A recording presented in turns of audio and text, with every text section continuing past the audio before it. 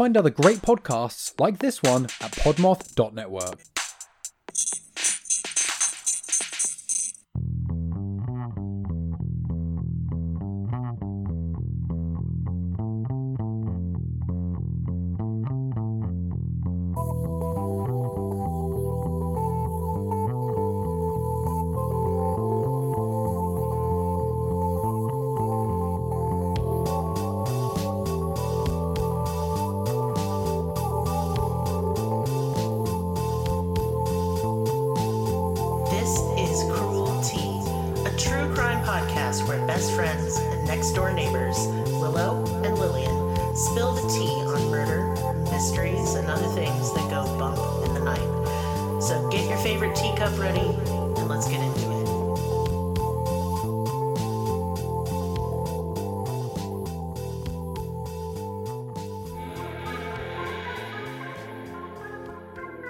What's up, you guys? I'm Catherine. And I'm Haley. And we are Saturdays Are for the Ghouls, a podcast on the Podmoth Network.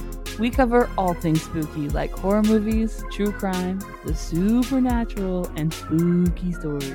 In the most chaotic way possible. So join your favorite ghoul friends every Saturday wherever you listen to podcasts. And become a spooky babe! So spooky babes, we'll see you in your nightmares. Welcome to Cruelty Podcast. This is Lillian, and with me as always is Willow. Hello. Hi. Hi. This is Last Case of Celebrity Month. Last Case of Celebrity Month. So that means I'm going to announce next month's theme. Right now? Right the fuck right now. Because I'm excited about it. Yeah. Well, I thought you were going to do it at the end. I'll explain in a second.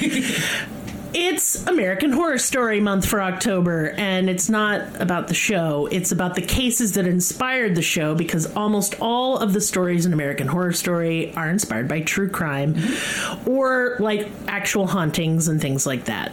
So you're going to get a plethora here of like hauntings and perhaps special guests. I'm working on it, and all kinds of cool stuff. Now, I will be the first to say, as a wet blanket through all space-time, not really a fan of the show. I feel they all start strong and then they go nuts and I can't follow it. It's like watching an anime where you think it's about a cute fuzzy animal, but at the end they're going to kill God or something. And you know me, I just can't cope. Okay, but I do like Hotel. It's my favorite season. I like the idea of American Horror Story.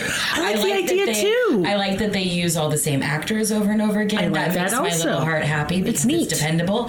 And then also that they take characters from real life true crime events and flesh them out and make them real. Put them in a weird story together. So you're like, oh, I know that case. Oh, that character is inspired by that. I know where they're coming from. I like their history, true crime, weird stuff. I knew all the cases before I saw it. I see it's the writing. It's not the actors who I think are wonderful, but the writing really loses me. It loses the plot. Yeah. And I'm like, this is dumb.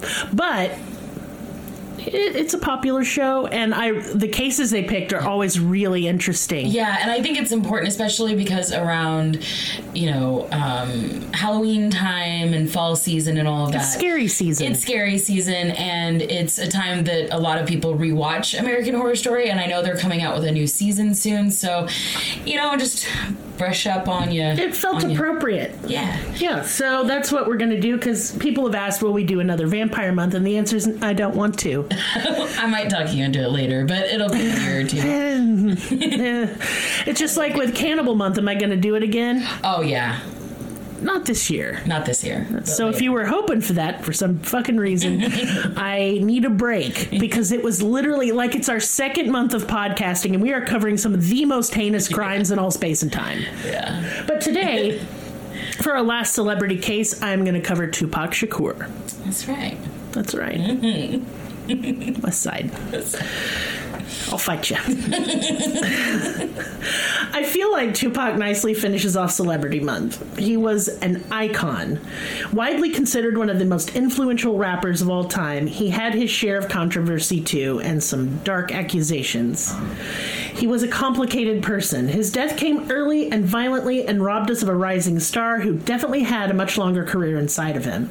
Tupac's lyrics continue to resonate with people long after his death, though some of his controversies seem to have been forgotten. And I do mention that because I think we have to consider everything that makes a person. Right. Not just the cool stuff that they did. Right. And he was an amazing poet. And I'm going to talk more about that in a little bit. He was well educated. Yes. And I mean, he was a good looking dude. He was. Absolutely. Yes. Just going to say it. I mean, Yes. come on. But I'm not going to fangirl over somebody who did some awful shit. And he did. Yeah.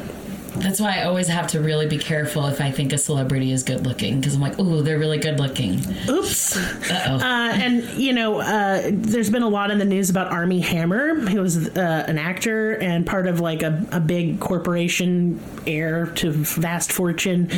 Good looking dude, wretched, horrible person. So, I mean, I think it's really important to have dialogues about separating the art from the artist. Right. This is one of those cases for It's me. really hard to do. It is hard to do. It's really hard to do.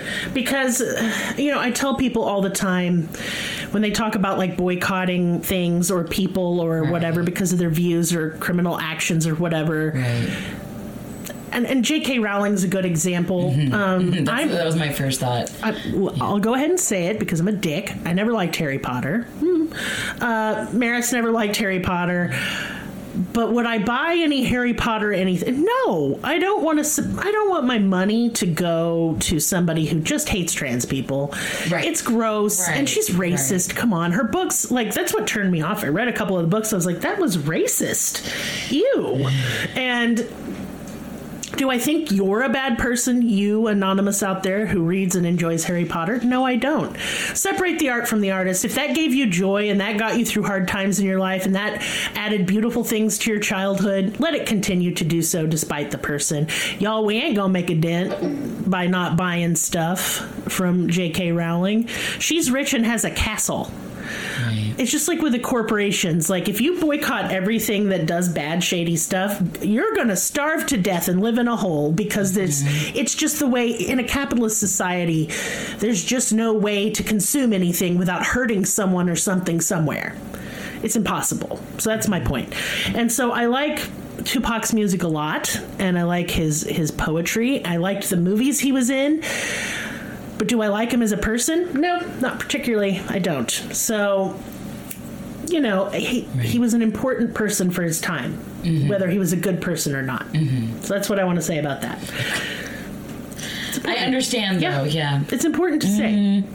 He was born Lizaine Parrish Crooks on June 16th, 1971. Wait, what was his name? Lizaine Parrish Crooks. I never heard that before. Yeah, his mother changed his name pretty early on. Okay, that's a really interesting name. After like an indigenous person who fought like colonizers and died because she thought names held power.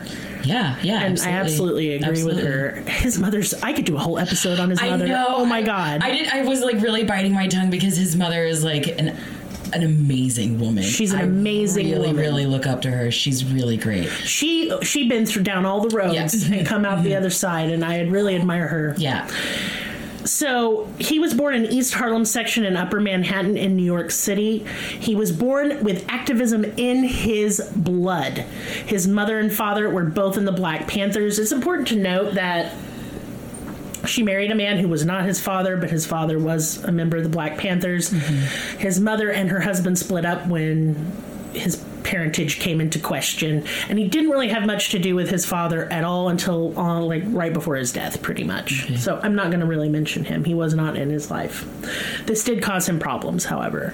He had no male role model to look up to, and it's really important to kids to have a male role model to look up to model for them non-toxic masculinity, Right. and to be a source of strength and support. And I especially think this is important in African American communities. I just do. Right. And I don't like arguing about it, so I'm not going to. So his mother, Afeni, spent part of her pregnancy with him in prison for several charges of conspiracy to bomb a police station. Hell yeah. She was later acquitted because these were trumped up bullshit charges, but only after serving a cumulative 2 years in prison, which is also bullshit. And like I said, I could do an entire episode on this amazing woman. She was one of the first female, she was the first female mail carrier in New York City. Wow. Yeah. What a dangerous fucking job, though. Can we, like, take a second and y'all. breathe that in? Like, the first woman was also a first black woman delivering mail. Like, you are so vulnerable. Yeah. You are literally going door to door to people. Yeah. Who could hurt you. Who could hurt you. Yes, absolutely. And some real rough parts of town. And aside from all of the things that she was doing at the time and the person that she was, she's already, like... And look, y'all, New York has had a makeover since the 70s, 80s, and 90s. Yeah. But that place used to be scary as fuck. Ooh. And it's still pretty scary today, but back then, y'all, with all the violence, it was in poverty, it was and very the police were only there to protect, rich people. The white and the rich. Yeah, absolutely. So, yeah. Again, I really just want to talk about her more, but this is about her son. I'm sorry. I was like, that's just really cool, though. After she had Tupac, she never returned to activism and instead, unfortunately, got involved with drugs. Not only selling drugs, but using drugs, and she became addicted to crack cocaine. And this is something she struggled with throughout his entire childhood. And Tupac's childhood was rough as fuck, y'all. She could not, you can't hold a job and be addicted to crack. I just don't know how you would do that. So they largely lived on welfare, but were frequently homeless. They were frequently living with people who were selling drugs and dealing drugs. They frequently lived around intense violence. Tupac saw people get shot and murdered all the time. Yeah. And it really became a part of who he was, unfortunately. It deeply affected him. Yeah. I mean, I think that's obvious. It becomes your lifestyle. I also think his fraught relationship with his mother shaped him in some very deeply troubling ways. He really resented her for most of his life. And, you can see it in his lyrics. I think he felt conflicted. Because in a lot of his lyrics, he uplifts women, all women, as like some holy, like Mary figure. Right. I mean, he even had the song Hail Mary. And he wrote the song Brenda about the teenage girl who got pregnant. Those are all very sympathetic and very like social activism type songs about respecting women. But then he would have songs that just did the polar opposite. And I think that was his way of working out his issues with his mother. I think her addiction hurt him. I think not only because it took her away from him, I think he just felt personally victimized by her addiction. Yeah. Like it was almost she did it to spite him type of thing. And as a child of a parent with addiction that killed my mother, I felt that way too. Because you think as a kid, like, hey, I can love you enough to make you stop, and if you love me, you'll stop. Right. And if you are a kid, we have kids who listen. I know we do. Whether they should or shouldn't is none of my business. I don't necessarily approve, but I just got a potty mouth, but I think my message is good. Yeah. And cuss words, who cares? Anyway, I really feel like if you're a kid listening and you have a parent that suffers from addiction and you are sitting there saying, if only they loved me more than they loved the addiction, I need you to take that whole rhetoric and throw it away. Yeah. It doesn't have anything to do with you or their love for you. It is a sickness. So if your mom died of cancer, I don't think you'd be mad at her about that. I mean, there's mad and grief. It's part of the process, but you wouldn't blame her for it. And you wouldn't blame yourself. So don't blame yourself and don't say your mom doesn't love you. Just understand that they're sick and it's not your fault. And no amount of your begging, pleading, crying, interventioning will do anything. And that is a hard pill to swallow and very difficult to accept. But Tupac didn't have any kind of support in this way. He had his friends and he had the streets. And that's where he turned.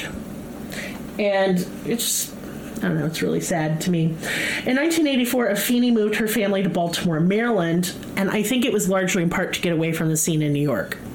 I mean, it didn't really help, but whatever. But this changed Tupac's life because he went to the Baltimore School of the Arts in high school.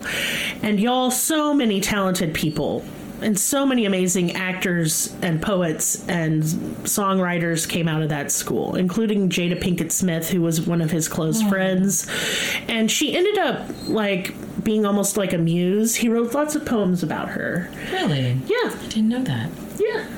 He had a friend who could beatbox. And this is a shout out to producer Will, who's actually quite great at beatboxing. But y'all, if you've never heard anyone practice beatboxing, you just think things in your house are breaking. I was like, what is that mechanical clicking in my fridge or my, this or that? No, it was just Will making bug noises at all, like compulsively. I can't do it. But they are really good at it. No, when So people annoying. can do it, it's like extreme talent to the nth degree. But like the process of learning is one of the silliest processes. It's silly. So Tupac frequently won awards and contests at school for being the best rapper. In addition, he was well liked and known for his intelligence and sense of humor. Baltimore School of the Arts legit. Like, this is a really good education that he got. And I love knowing how intelligent he was. And here's a little known part of Lillian lore. Young Lillian really loved 90s gangster rap. Was I like a white suburban goth chick? Yeah. Did I care? Nuh-uh. I would just listen to it all the time because it was poetry. Right. I thought it was brilliant, and it was activism. And I understood that. Even though people were telling me it was garbage made by unintelligent people, I just thought, well, you're just racist, and you're not actually listening to it or absorbing the words. They're angry for a reason. Yeah. Of course this music is angry, and I was angry with them. I like getting fired up. Absolutely. And that shit never left my soul, I will tell you. And I think that's what made Tupac so fucking successful, is that he spoke to people regardless. He'd cross color lines with this shit. Like, in a way that, like, Dre and Snoop and, like, NWA didn't. Right. And I'm not saying I didn't like them either, obviously. But I feel like Tupac did it more successfully because his anger resonated with people. They're like, you know what? That is fucked up, and I'm angry too. Because where do you put this anger? Because you're just a little person in this big machine. And, especially after the whole Rodney King stuff. And, I saw all that unfold on TV, and I remember feeling so angry.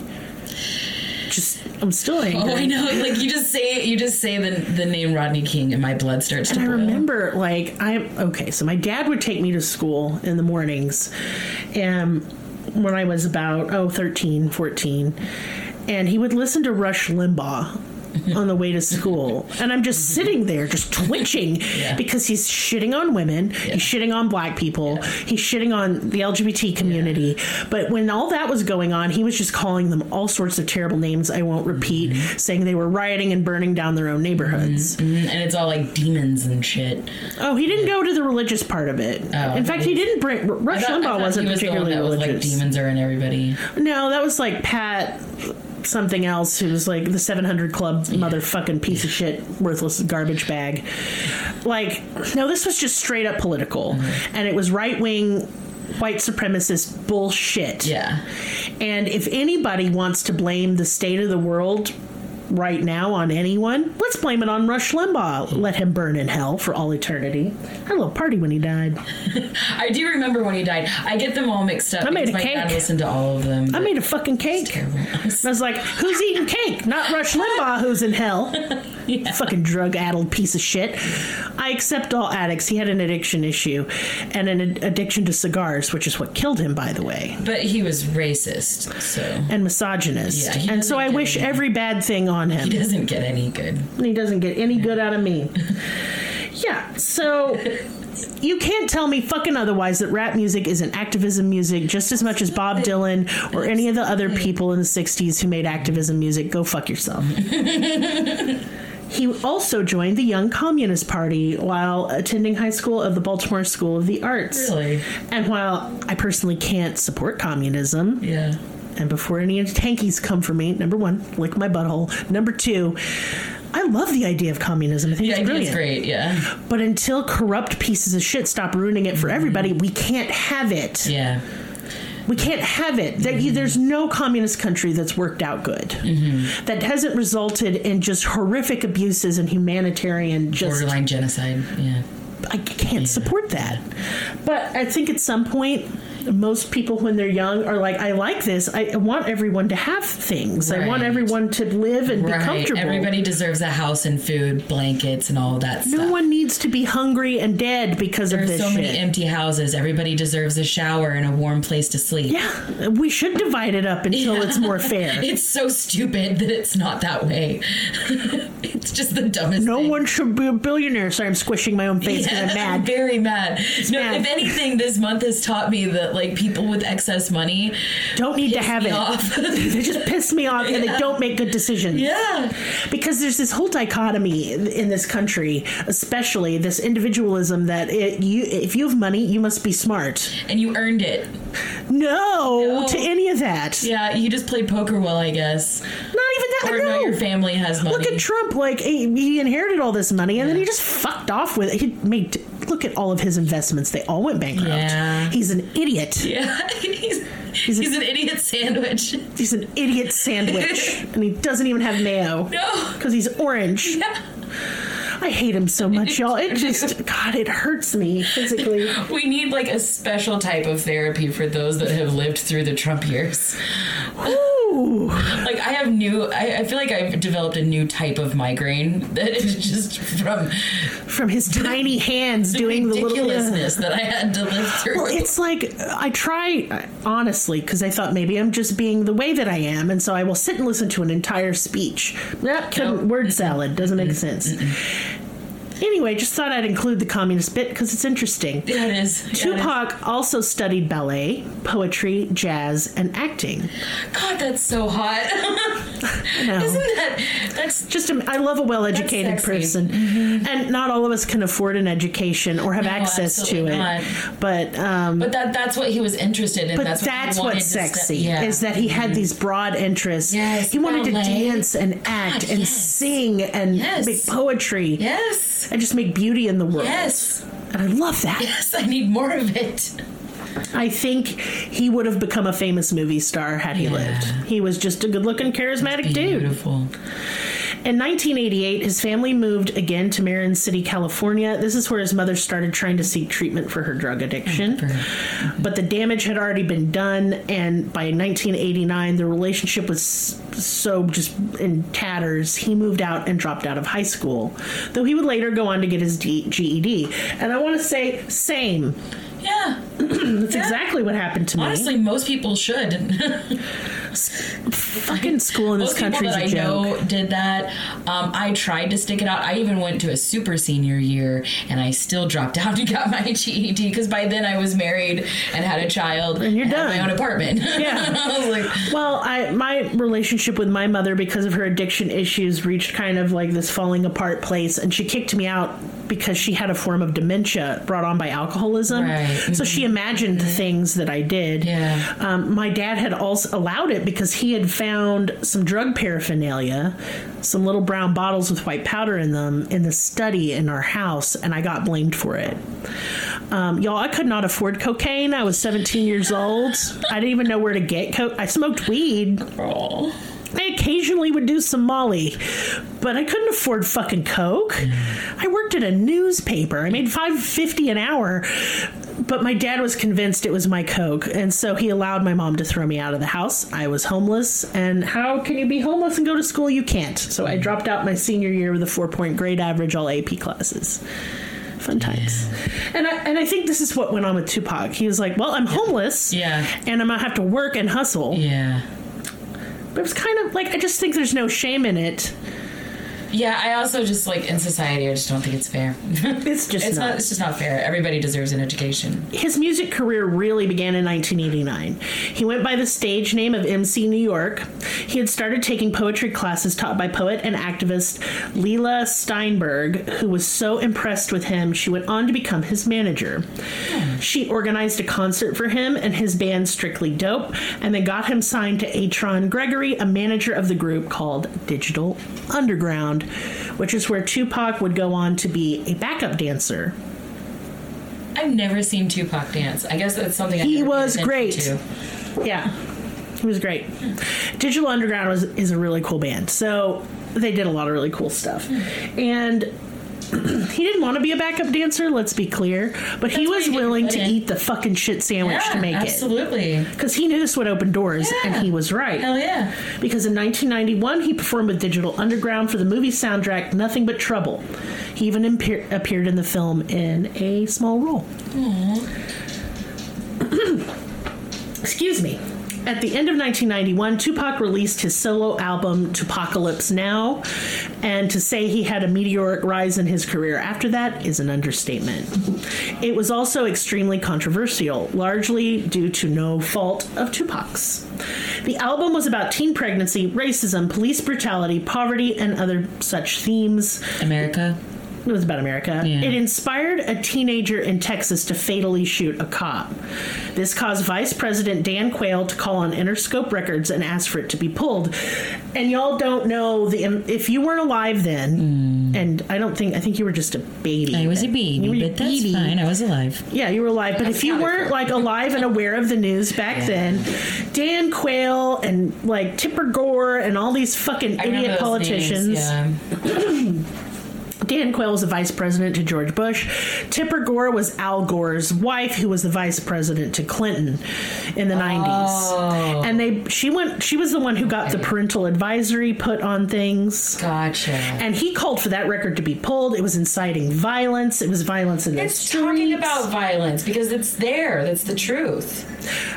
These people never make sense. It just makes me mad. It made everybody mad, and it made white people so fucking annoying. It just made white people annoying. And I'll never forget it, my dad coming into my room and confiscating all my CDs. I had a CD burning party. My parents. Yeah, I would copy them all.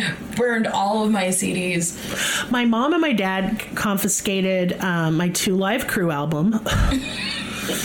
That thing was nasty, to be fair.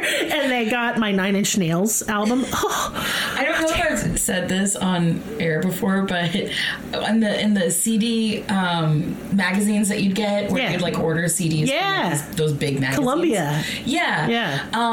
Backstreet Boys was really big, but also Blackstreet Boys was big too. And they were before Backstreet Boys. And I was like, ooh, I want to listen to that, And so their numbers were 1 number off, and so I acted like I told my parents I was getting the Backstreet Boy album, but I got the Backstreet Boy album, and I got in big trouble. They confiscated because it had the explicit lyric. They confiscated my 3-6 Mafia album. I do love satanic gangster rap to this day. I will chew my fucking arm off to make the escape. Thank you very much. Anyway. But yeah, so Tipper Gore was the original Karen. Yeah, she's a fucking bitch. And she was such a Karen. Shut up. Karen. You've never fucked to 9 Inch Nails, and it shows, bitch. But it's a good time. It's a good time. Ooh, I'm a little excited now. Anyway, but what really got me is my mom got drunk one night and started blasting 9 Inch Nails from downstairs. I was like, you took it and you stole it. I was so mad. Now we can't have it. I still had it. I burned all my CDs. I made copies. You made copies. Not then, because you couldn't do it. Yeah. But I made tapes. I made cassette tapes from the CDs. Yeah. Because back then, the computers didn't burn CDs. No. I couldn't even get on the internet with our little computer we had in the house. Not until I was 17 years old did I ever get on the internet. Wow. Thank God. I would have really wrecked my shit had I had the internet as a teen. So it's important to note, the same year he released this solo album, he had a $10 million lawsuit filed against the Oakland Police Department for beating him for jaywalking. He won that case, but was only awarded a mere $43,000, which barely covered his legal fees. Wait, police beat him for jaywalking? They sure did. Oh my God. Look, law enforcement, he had no respect for them, and he had no respect right back, and they were out to get him all the time. Yeah. So it makes a lot of the charges against him suspicious. So you know what I mean? I would have been the exact same way. I would have been very retaliate. He was. So and he was only 20 years old, and that is so young to get rich and famous that quickly. Mm-hmm. His first album is so political. His later albums are still political and have some real gems, but they get way more crass. and way more inflammatory, which is great. Obviously, Dan Quayle failed to get the album pulled, and Tupac went on to release his second album, which was even more popular than his first. And I'm not going to say the name because it has the N-word, and I'm too white for that. So you can you don't have the black card, no. I do not have it. Mm-hmm. It featured Keep Your Head Up, which is one of his greatest songs. And things for Tupac are about to get a lot more complicated and dangerous. During the 90s surge in hip-hop and gangster rap, there was a rivalry between West Coast rappers and East Coast rappers. At the head of this feud was Tupac and the notorious B.I.G. This rivalry would end with both Tupac and Biggie dead. At first, it was just diss tracks, but it soon escalated to actual violence on both sides. Two rival record companies were created out of this, and it was Death Row Records by Suge Knight, and the West Coast had Bad Boy Records by Sean Puff Daddy Combs. That's right. And both saw commercial success. Suge Knight was on the West Coast, Puffy was on the East. I said that stupidly. I didn't. Oh, it's my brain? Yeah, my brain's stupid on that. Like, this rivalry, I think, was largely manufactured for the record. I don't think. Yeah. Yeah. Literally. To sell records. Yeah. And it did. Yeah. And I think they all kind of got caught up in it. They were like role playing that they hated each other. And eventually they did just hate each other. And I'll explain a little more about it, which is just sad and stupid. I feel like Tupac and Biggie were really manipulated by their managers and producers. I was a Biggie fan. I'm sorry. Tupac. I mean, I love Tupac, but I know more Biggie music. Just when his popularity was peaking, Tupac started facing a lot of legal issues. His career was in jeopardy because he had no money. All the money he was getting, he was spending on his legal battles. And this is going to be a really unpopular take from me. Yeah. But he was charged with sexual assault, sodomy, and after reading the woman's account, his accuser, I believe her. Yeah. A lot of people say it was Suge Knight orchestrated this, Puff Daddy organized this to, the accuser paid him off. Right. They paid a sex worker to do it. She was not a sex worker. She was a 19-year-old fan. Oh. And I just don't. She only came forward a few years ago to give her side of the story because of how all these conspiracy theories. Yeah. And I don't want to get into the details of that case. It's because this episode's not about that. Right. But I do want to add that I believe her, and I do think he was guilty of this crime. The jury agreed. He did not get the harsher sentence of sodomy, but we'll get into that in a minute. He also had a weapons charge. Mounting legal troubles dwindled his money to nearly nothing because he had to hire lawyers to defend him. He received a lesser charge on the assault and always maintained his innocence, saying it was set up and that the accuser was in league with Bad Boy Records, and I don't think that. Also in 1993, Tupac was accused of shooting 2 off-duty police officers. The details are all over the place on this one. I would have to do a whole episode on it. Oh, wow. It's really confusing. Basically, some off-duty cops were harassing him and his friends, and they shot first. Oh, shit. Yeah. Tupac and his crew were defending themselves. And, That's terrifying, honestly. He shot one of the cops twice, once in the, in the liver and in the butt. And they brought a judgment against Tupac's estate in 1998 for one of the officers and won a settlement for that. But all charges against Tupac were dropped.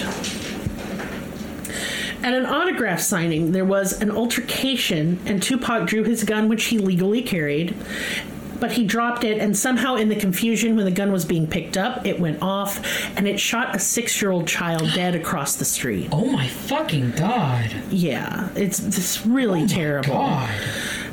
The point of me bringing that up isn't to say, oh, hey, Tupac. No, that's so fucking sad. That was an accident. Yeah. However, gun violence, none of this would happen without any of these fucking guns everywhere, like, just to point that out. So if you're gonna, like, Second Amendment me, just fucking save it. I don't want it. Like, there's no reason to kill each other in the streets. There's really no reason. What reason is there? Zero reason. The only reason why somebody needs a gun. And the estate settled on that one for about $500,000. But I mean, there were no charges that could be brought against. They tried, but there was not enough evidence that he had any wrongdoing. In fact, he wasn't even holding the gun when it went off. Oh my God. It was one of his, like, handlers or whatever. I thought you meant like the gun was in midair and it went off. No. It was somebody else. Picked it up, and when they picked it up, it went off. Gotcha. In 1994, Tupac was in New York and received an offer he couldn't refuse due to his financial circumstances. He was offered $7,000 to record just a verse on a new rapper's track. The rapper was Little Sean, and he had ties to Bad Boy Records. The offer was given to Tupac by an associate of James, Jimmy Henchman Rosemond, who was heavily involved in the hip-hop industry and heavily involved in Bad Boy Records, which is, of course, the rival record company. What are they doing? Setting him the fuck up. Yeah. And this later, y'all, this was considered a conspiracy for many years. Yeah. It has revealed recently to be true. I mean, oh my God, this is... Tupac was skeptical as fuck of this deal and wondered if it was a setup. The verse was to be recorded at Quad Studios in Manhattan, but as Tupac arrived, and even before he set foot in the lobby, 3 men attacked him. They robbed him of $40,000 worth of jewelry. And when Tupac reached for his gun to defend himself, he was shot 5 times, twice in the head. Fuck. Yeah. And this incident is so detrimental to him because it makes him think he's invincible. He doesn't die. Right. I forgot about this. It was really... Yeah. This is the turning point. This is where the rivalry goes from diss tracks to actual violence. Because now they started it. Yeah. Well, Biggie had nothing to do with it. Right. But Tupac thinks he did. Yes. From this point forward. It looks like it. It sure looks like it. Biggie's just the face of it. Yeah, the East Coast. And he's the face of the West Coast. Yes. Mm-hmm. Though his injuries were serious, immediate medical care saved his life. He checked himself out of the fucking hospital the next day to go to a sexual assault trial, of which he was found guilty of lesser charges and not sodomy due to lack of evidence on that charge. And the trial is complicated and long, and I'm not going to cover it here because I'm just not. You can look it up. I'll leave some links for you guys. Yeah. He was sentenced to 4.5 years in prison. He ended up only serving 1.5 years. When Tupac got out of prison in 1995, he publicly accused Henchman, Combs, and Biggie of orchestrating the robbery and shooting. Tensions only increased when later that year Biggie released a song called Who Shot Ya? While the song never mentions Tupac by name, and Biggie later claimed it was not about him at all, Tupac assumed it was. In retaliation, he releases a song called Hit 'Em Up, which was a warning to all those he felt were involved in his shooting, and he did name names. In fact, he went on to keep doing that. This stoked the flames of the rivalry until it had nowhere to go except to burn all of those involved, and it did. What's really tragic about the rivalry to me is that Biggie and Tupac had been friends. I thought so. They were really good friends. Biggie wanted Tupac to manage him. He wanted to be on Death Row Records. But Tupac said, you know what? You need to have Sean, Puff Daddy, Combs. He's going to make you a star. Mm-hmm. He's going to lift you up. Mm-hmm. And Tupac wasn't wrong. I mean, he was right. Amazing. I know. Like, look at all the things that he did. I know, it's pretty incredible. Mm. However, after the shooting at Quad Studios, Tupac was convinced Biggie was involved, and the two never spoke as friends again. I hate that. Yep. So while he was in prison, Tupac released his album Me Against the World. And y'all, that was the shit. It debuted #1 on the Billboard 200 and is widely considered one of the most influential hip-hop albums of all time. And it is Fight Me. Yeah. It's just really good. Yeah. It's just a banger. Every track is just amazing. With his legal troubles largely behind him and the release of a hit album, Tupac was set on achieving great things. He starred in a film as the romantic lead opposite Janet Jackson called Poetic Justice. He was fired from the film Menace to Society when he assaulted the director. Tupac was in Above the Rim, Bullet, Gridlocked, and Gang Related. Those are the last 3 movies that were he made and were released after his death. In 1996, Tupac is the most successful hip-hop artist in the world. People in the hood called him Black Jesus. No, they legit did. I remember. But outside, his fans, his rivals, and law enforcement saw him as a menace and a threat. Law enforcement was always harassing Tupac. And, he did talk a lot of shit. And he did back it up. He had a lot of energy. He He sure did. And he was mad. Yeah. And nobody liked it. So I'm now going to present a timeline of events of the day that Tupac was murdered. Okay. Because some of it's really suspicious to me. Yeah. September 6, 1996, 11:30 p.m., Tupac left Lacey Studios in downtown Los Angeles after filming a music video. He goes to his home and has a nap for a few hours because he was exhausted after filming a video. That shit's exhausting. He was awakened early in the morning of the 7th by his cousin Kamala, who lived with him. She reminded him that they needed to get ready to leave for a planned trip to Las Vegas. And this was a late, celebration of Kamala and Tupac's birthday. They both had birthdays in June. And so they were using this as a celebration of their joint birthdays. They were going to go see a boxing match with Mike Tyson, who was Tupac's friend. And then afterwards, he's going to play at a club. It's going to be fun. A few hours later, they get on the road, and he confides in everyone in the car he didn't want to go on the trip. He had a bad feeling about it. Oh, I hate that so much. There's several things in here that are just...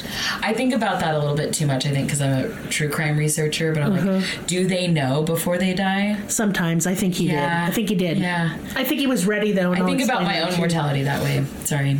Go on. He had said he didn't want to go, but that his manager, Suge Knight, had really pressured and encouraged him to. Yeah. September 7th, 3 p.m., Tupac arrives in Las Vegas. He goes gambling at the casino tables and crap tables before the boxing match. He's accompanied by his bodyguard Frank Alexander and his backup group, the Outlaw Immortals. At 6:15, it was Suge Knight who convinced Tupac to go to the boxing match again. He doesn't want to go. Mike Tyson is fighting, and Tyson and Tupac are good friends. Tupac insists that his girlfriend and his cousin stay in the hotel room at the MGM. He begged them not to go out, not to even leave the room. Because he had a bad feeling. Now, they were pissed. His girlfriend and his cousin were pissed. They're like, why you drag us out here if we can't even go have fun? Yeah, because it was her birthday. It stood out because of that. Yeah. 8:35 p.m. Tupac finished watching the match. Tyson was the victor in literally under 2 minutes. He was a beast. Yeah. Man, he could fight. Yeah. But what a weird guy. He's backstage with his manager and bodyguard. As they leave the venue, one of Suge Knight's associates passed Tupac a message. He whispers in his ear. The man's name is Trayvon.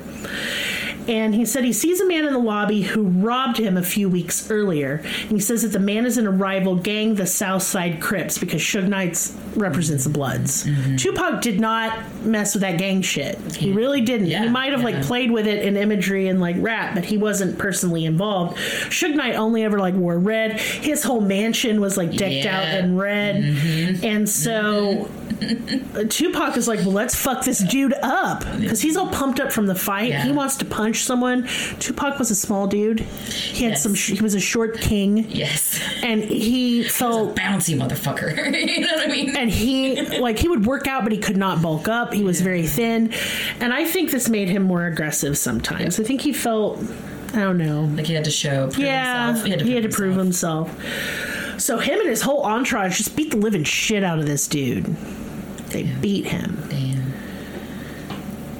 Eventually, his bodyguard is okay, that's enough. So he pulls Tupac off and he's like, let's go back to your room, man. You need to get changed. We need to go. 9 p.m. The fight is over and Tupac goes to his room at the MGM Hotel. He has to change to go to the club 662 where he is scheduled to play. He was in good spirits after the fight. He had gotten to try out his new ring on someone's face. Oh, God. Yeah. I remember the interview with his cousin saying that. Yes. Yep. She was like, ooh. Tupac decides not to wear his bulletproof vest that night, and this is something he usually never left his home without or hotel room without. But he was like, man, it's too hot. I don't want to wear it. He had just got done fighting, too. Yeah. He was all pumped up. Yeah. He felt invincible. His adrenaline was, like, on high. Oh, yeah. Right after this, they go to Suge Knight's mansion. Suge and Tupac have a private conversation, and no one knows what they talked about. Tupac makes an unusual request as they're leaving. He tells his bodyguard to take another car and follow them so that he can be the designated driver later when they go drinking. It's clear that Suge Knight has arranged this, though, because he's pushing, under the claim that he wants to continue talking privately with Tupac in the car. So he gives two reasons. Right. And I just find this whole thing sus as fuck. Right. I just really do. Mm-hmm. So they head out to 662. At 11:17 p.m., at a stoplight, a white Cadillac pulls alongside Tupac's BMW and opens fire. Suge's night car is sprayed with bullets. Tupac is hit 4 times. Suge is grazed in the head. And instead of, like, stopping, Suge Knight, like, peels out and, like, takes off. Which I find weird, too. Yeah. But who knows, like, if I'd been shot... Yeah, honestly, I would have gotten the fuck out of there as fast as possible. I think that's what he was doing. A lot of people point this as suspicious. I don't know, he was just shot in the fucking head, y'all, so I don't know about that. I'd peel out, honestly. But anyway, the car breaks down, and both tires are flat. Oh, shit. Because of the bullets? Yeah. Oh, yeah. Tupac is rushed to the hospital where he's put in a medically induced coma. His right lung is removed to stop internal bleeding. Fuck. Tupac lingers in a coma for 6 days. On September 13th, Tupac passes away, and he was only 25 years old.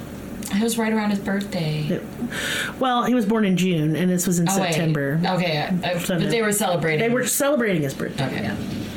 So who shot Tupac? There's lots of theories. The crime remains unsolved to this day. Investigations are initially stymied by witnesses who refuse to talk. Some say it's revenge for the beating of the man in the MGM earlier. Some say it's rivals in league with Biggie Smalls. Some say it was orchestrated by Suge Knight because he knew Tupac had plans on leaving the label. Violence between gangs erupts in the streets because of this. Lots of people were actually hurt and killed. Right. Well, you got to think about, like, record deals and stuff like that. That's basically a will. You know what I mean? Yeah, like, kind of. It's a contract involving money. Yep. And, you know, if somebody dies, they can't get out of that contract. Well, and if they die, especially the way Tupac did, who's going to make all the money? Suge Knight did. Exactly. He made a ton of money. Exactly. That's what I was. That's Tons. why I correlated it to a will. Because of his death, Tupac enters the Guinness Book of World Records as the best-selling rap artist of all time, and he's yet to be beat. It's important to note that Tupac was reluctant to join Death Row Records, but Suge Knight offered to pay his bail, which was over $1 million, $1.4 million, if he promised to sign. He had little choice, and this enabled him to get out of jail after a year and a half. It was a power move to control Tupac, and it worked. Tupac confided in his mother and his close friends that he felt Death Row Records was cheating him out of money. He had no plans to renew his contract once it was up. Tupac's murder remains, like I said, unsolved to this day, and the prime suspect has always been Orlando Anderson, member of the Southside Crips. Anderson was the man that was beaten in the MGM hotel earlier that night, and he was killed in a gang shooting shortly after. I think the whole thing is... I know, I was about to say, can I say my gut feeling about it or not? I will in a second. Okay. So Biggie denied having anything to do with Tupac's death, and I agree. I don't think he had anything to do with it. Yeah. Biggie himself would be shot and killed in a similar attack 7 months later. So here's the thing and what I think happened. I think it's kind of a combo meal on this one. I think Suge Knight put that motherfucker up to it. Yeah, absolutely. And he was there in the hotel to shoot Tupac. He was there in the MGM to shoot Tupac right there. But they all jumped him and beat the snot out of him, and so he comes by later in the drive-by. Oh. That's what I think. See, I thought he was just there and it was somebody else that actually... Too big of a fucking coincidence for me. Yeah? Yeah. Because I just think that because there was already people stealing from him and stuff like that. He was either there to rob him or kill him, and then they got the jump on him because that guy Trayvon saw him and recognized him. Right. Because I think he was following him outside and he was going to shoot him in the street. Oh, so he just went and got his boys and got in the car. Yeah. Gotcha. Either because Suge Knight arranged the fight to go to the fight. Yeah.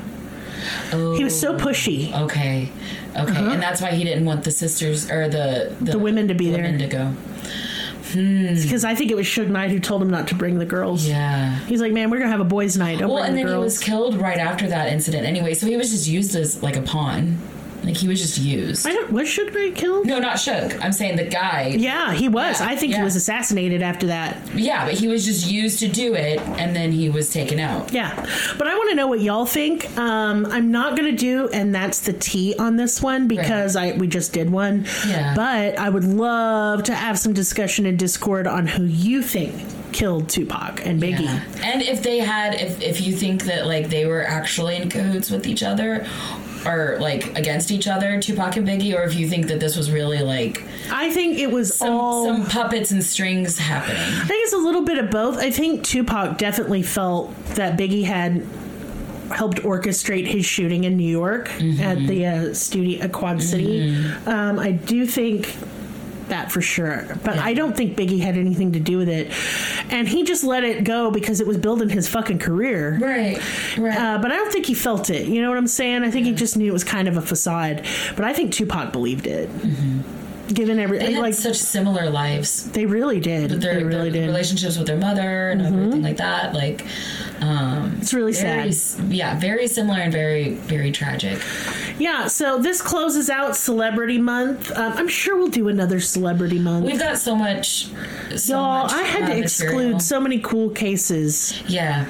I wanted to cover so many, but there's not enough days in the month. There isn't, and I can't do any more episodes. I'll die.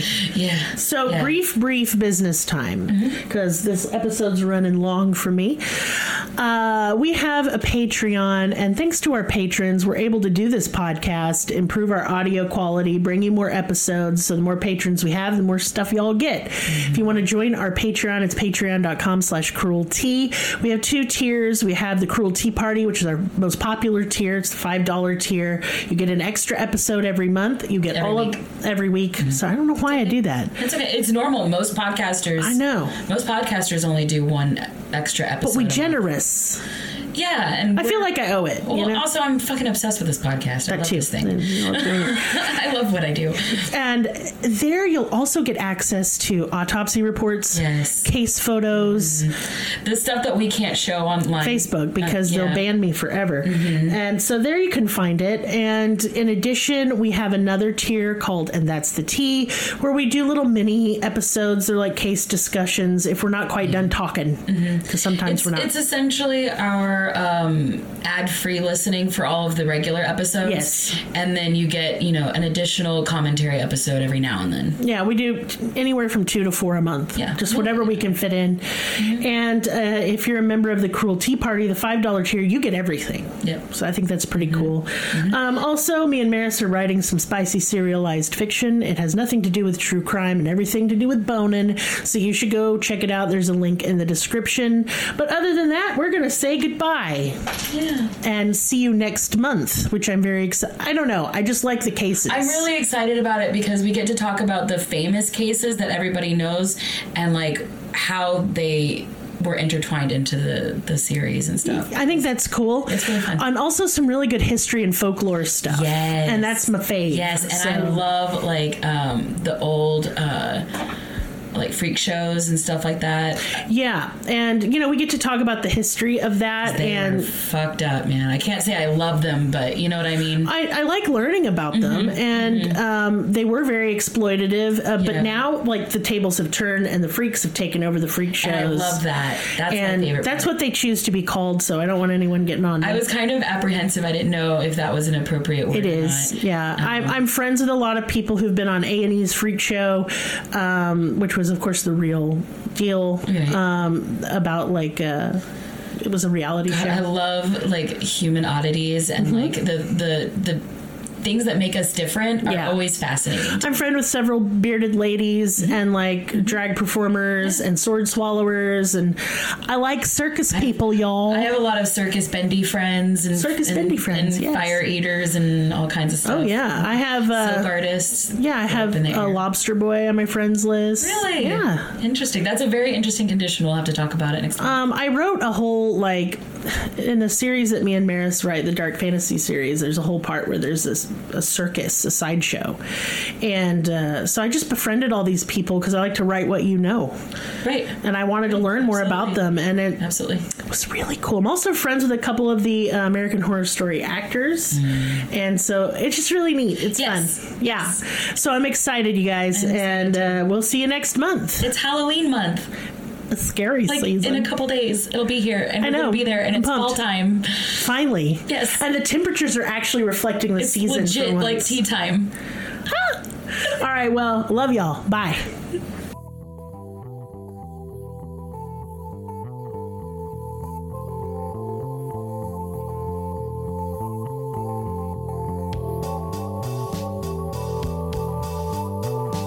Find us on your social media platform of choice. Linktree/Cruelty has all of the links. Check out our Patreon for exclusive episodes, merch, ad-free episodes, live ghost hunts, and much more. Please be sure to subscribe. New episodes are uploaded weekly. Thank you so much. See you next time. Music and production by Willie B.